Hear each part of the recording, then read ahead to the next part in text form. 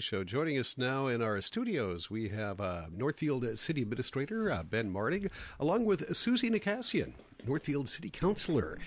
Thank you so much for coming in today. Appreciate it. My pleasure. Good morning. Let's start off. I guess we'll start off last night with Suzie. I guess last night you announced your retirement. I guess from the Northfield City Council after, I guess, is it 12 years? Wow. Tell us a little bit about that. It had to be a difficult decision. You've served the city for a long time. It was a difficult decision, the right thing to do. There are chapters in people's lives, and my kids are off to college, and it's time for a new chapter for Suzie. Yeah, wow. Do you any idea what that's going to be like yet, or are you going to be remaining in council-related type stuff, civic involvement somewhere or whatever? I know it'll be a new chapter for Suzie, and I've also I have learned so much about local government and community building, and have enjoyed it. The creativity of it so much that as I think forward about what I might want to do, if I could I need to find a paid job. Mm-hmm. Not that the city council doesn't pay, by the way, but it should pay more for. But it's a full-time job, which is what it is. Mm-hmm.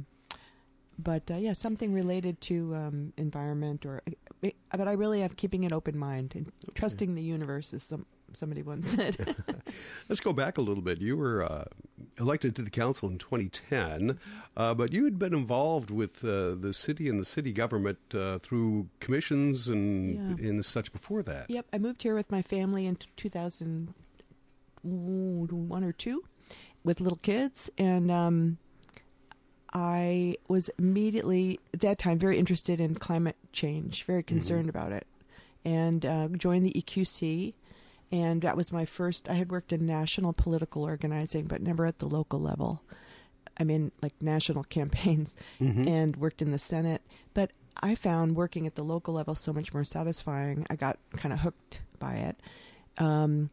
So the EQC, but the one I really want to point to was the Northfield Comprehensive Planning process.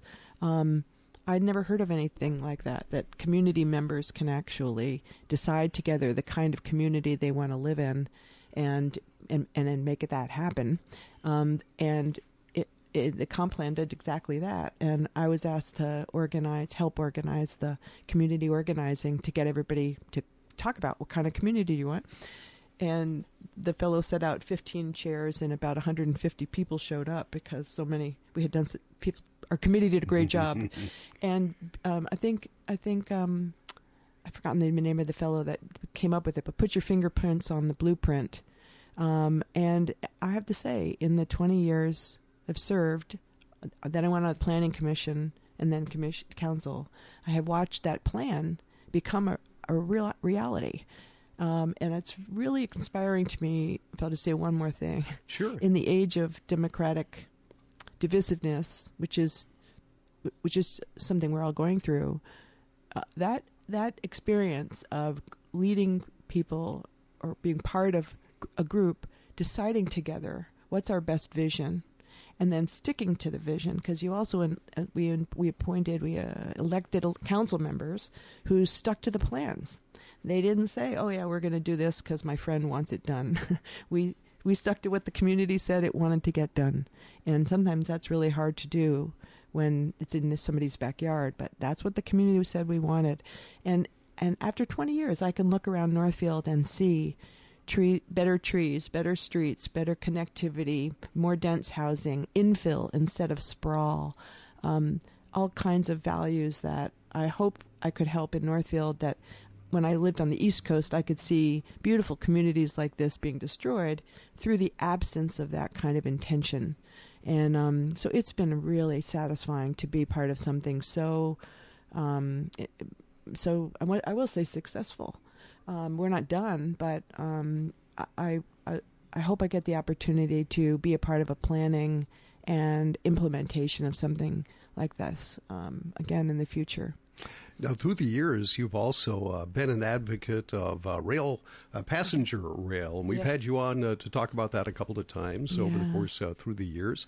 My guess is you still have a passion for that. It's not going to go away. Yeah, I really do, and I'm very disappointed in our legislature. I think the Minnesota legislature needs a wake-up call. Other states, other conservative states, are well ahead of us in taking advantage of the opportunity that the IAJA, the federal government, has made possible. This is not 1951, and we're losing. Our rail line is viable. I organized a group that moved it into the state rail plan, where it's the top-ranked rail corridor, but without the support of both parties in the House and Senate, Minnesota's not. We're putting all the money into roads and bridges, which is, with gasoline prices and for other reasons, really wrong-headed. So I'm still passionate about that. I'm hopeful there is a possibility for our line that I'm thinking about or I'm involved in. Hopefully, if that could work out, I could come back to Northfield and continue to do work on it. It would be an interstate connection, working with the train that comes from Seattle to Chicago, and it could turn south at St. Paul. All right. Details to follow. We'll see what the gods have in store. Okay, and we'll talk more with Suzie in just a moment or so. But I want to, and you can chime in at any time. But I want to talk about some of the things that happened last night at the council. First of all, I'll ask Ben Martig, what as far as replacing Councilor Nakasian, what's next? What steps do you go through? I understand there's only one person who filed for election in the upcoming election. Where does that leave the city at this point? Yeah, let me just one thing first, and then I'll jump right into that, Jeff, is Councilor Nakasian, I just want to say, is very passionate about policy positions, but she listens to all of her constituents and her colleagues on the council, and she always carries herself with such dignity and respect. And I just wanted to say thank you to her for her service. I've told her this many times too. She's a very unique person, where I think she has this executive function kind of personality to her, where she can go from visionary, understanding the big picture, like she was just talking about with the rail, but then jump into tactical level things on moving things into action as well. And that's a unique skill set. So thank you, Suzie, for your work on the council and what you've brought to this community. It's you're a really impressive counselor. So thank you. With that, you can't fill somebody's shoes, but you can kind of come in and be yourself and be true to you serving your community. And the council had a discussion last night. The city charter really calls out, with the timing of this and the remainder of the term left to be filled, they need to go forward with an appointment, even though it's for probably about 6 months. So they discussed a couple of timelines and landed on basically opening it up. We'll be taking applications. They're very simple applications. You basically have to qualify as a voter or eligible to vote in the first ward and serve the council. So we'll be opening up applications. The city clerk's office is where they can get that if they have an interest. I'm sure you can talk to Councilor Nakasian or others if you have questions, councilors. And that we'll be taking applications through the 8th of July. And then the council, at their next regular meeting on the 12th of July, because of the holiday, we won't be meeting that first week, but they'll be doing interviews and selections and appointment for people that evening. They won't have to jump in and work that night and run the meeting, but they'd be appointed. And then that next week, we have a pretty heavy budget work session that kicks off. So that'll be one of the primary things that the person that would be working on, in addition to other policy decisions along the way, but the budget's probably the biggest policy item kind of on the back half of the year to be working on that ends in December. So that's kind of our process, and there'll probably be a few questions. The council's followed this process in the past a number of times, so I think it's fairly familiar and worn path that they've gone through. All right. Also on the regular agenda last night, there were a couple of readings of new ordinance. You had the second reading of the sidewalk, defacing sidewalks, sidewalk chalk stuff, and also conversion therapy. Now, we've all the first reading of that new ordinance. We've talked about those a lot, and we don't have a whole lot of time, but did that go through pretty routine? Is it on to the next step from here? Yeah, so the second reading was approved last night on the sidewalk, the ability to allow sidewalk chalking in the community. So there'll be basically 30 days afterwards it'll be approved. It was on the regular agenda because there was a split vote on that particular issue, but that did pass, so we'll be moving forward with that. And then on the conversion therapy, that was the first reading of the conversion therapy. So we're going to be doing a second reading will be scheduled in July, and there was an interest to, since this is probably a topic that not everybody's real familiar with. Hopefully it's not something we see really happening anyway, but the council's looking at putting some protections in to ensure that conversion therapy isn't something that would be allowed in Northfield, and maybe the state of Minnesota will be taking this on. It's been at the legislature for a couple of sessions and hasn't been able to move on, but I think ultimately everybody agreed to that ideally this would be a state level action that would be taken as well, but that'll be on the council meeting in July for further discussion, and the council requested that we do some extra education about the topic for the community as well. Mm-hmm. City Administrator Ben Martig and Councilor Suzie Nakasian are with us right now. We're talking about last night's council meeting. Coming up, we have the Reclamation and Overlay Project, and we're already talking about 2023 now, next year, even though we're just getting underway this year. You have a feasibility report. Was that passed last night? Yes, it was. We've got a long list of some of the areas kind of on the southern part of the community where we're doing some resurfacing of the street surface and also some trail gaps. I won't go into the long list that's on our list of all the different street segments in there. You can get that information on our projects page as we start to build that out. But one policy item that the council added in that I think was a wise move last night was down in the area of kind of the middle school on the east side of the road. I think it's Anderson Street or down by, I'm forgetting the name of the business that's down there. Judy's Floral. Judy's Floral, thank you, Counselor. There was a segment of sidewalk there that kind of ends on along in front of the business, leading kind of to the new roundabout that we have. So there's some nice safe crossings in there, but you kind of dead end into the gravel parking lot. So there's a missing segment there. So the council did request in that study that we also add in the review of connecting that segment, which basically would be doing some work right adjacent to it. So I think that was a smart catch. That's why we've got a lot of people around the table to help us make sure we're not missing anything. I think that's a good ad to be reviewed to get added into the project. So that'll be moving forward to come back with the feasibility report that kind of outlines all of the kind of preliminary study issues. One thing we're doing differently, too, we brought on a consulting firm to do additional review for this project as well as our 5-year capital plan that will be coming back on a broader scale to the council in October. Alta Design is helping us to do analysis on our bike and pedestrian connectivity planning. And so they'll be helping us with the project areas for this upcoming year to be thoughtful and try and be more planful and intentional in advance of these projects coming forward around pedestrian and biking as well. So that's going to be integrated in with the projects. All right. Let's talk about, you had presented the draft of the Park and Rec Capital Investment Plan, and that was up for discussion last night. Tell us about that. Yeah, we have some people helping us with this as well to look at a 10-year investment plan on our parks and recreation system. This is kind of part of the council's, Councilor Nakasian was talking about being strategic in our planning, and looking in parks has been one we've been kind of gearing up for, to look at how do we maintain our system that we have and try and do some upgrades. So this has been a prioritization process, kind of involving the public, looking at past plans around park capital planning primarily. So they had a previous presentation that looked at benchmarking comparatively to communities across the nation, how we stack up with them.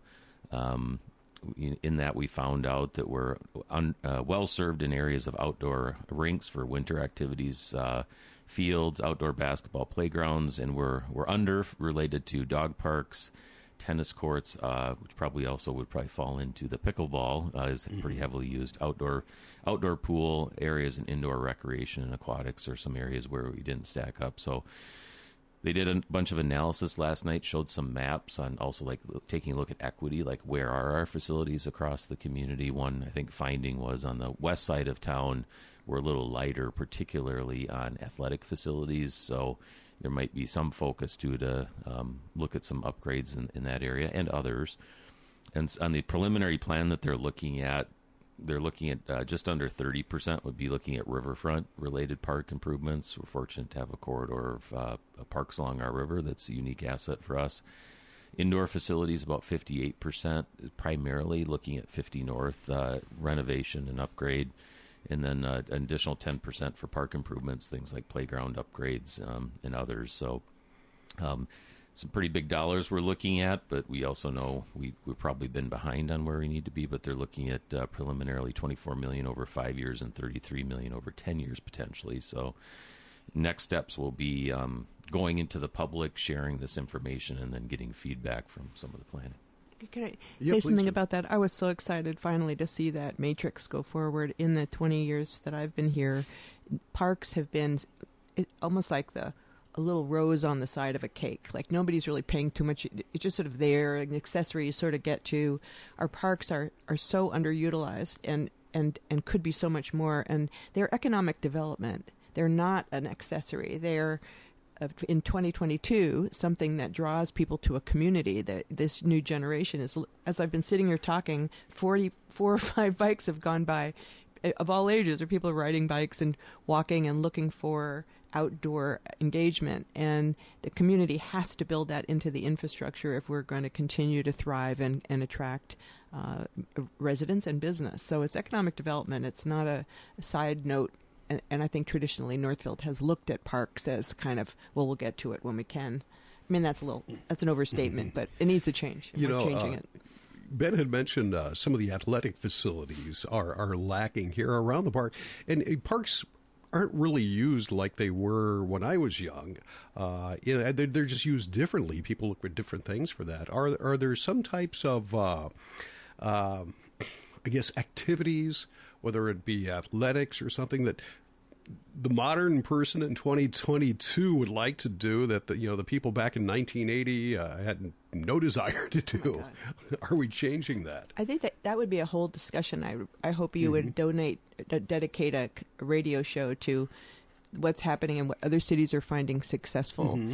Paths and trails and bike start for one, but also multi-use facilities. I mean, the ice arena vote was so, in my personal view, unfortunate. I hope that Northfield will look for an opportunity to articulate a really beautiful use of that natural space where our ice arena currently is, and turn it into something that many people can use in many ways on that one site, including ice perhaps, but other things, because we don't have that kind of feature.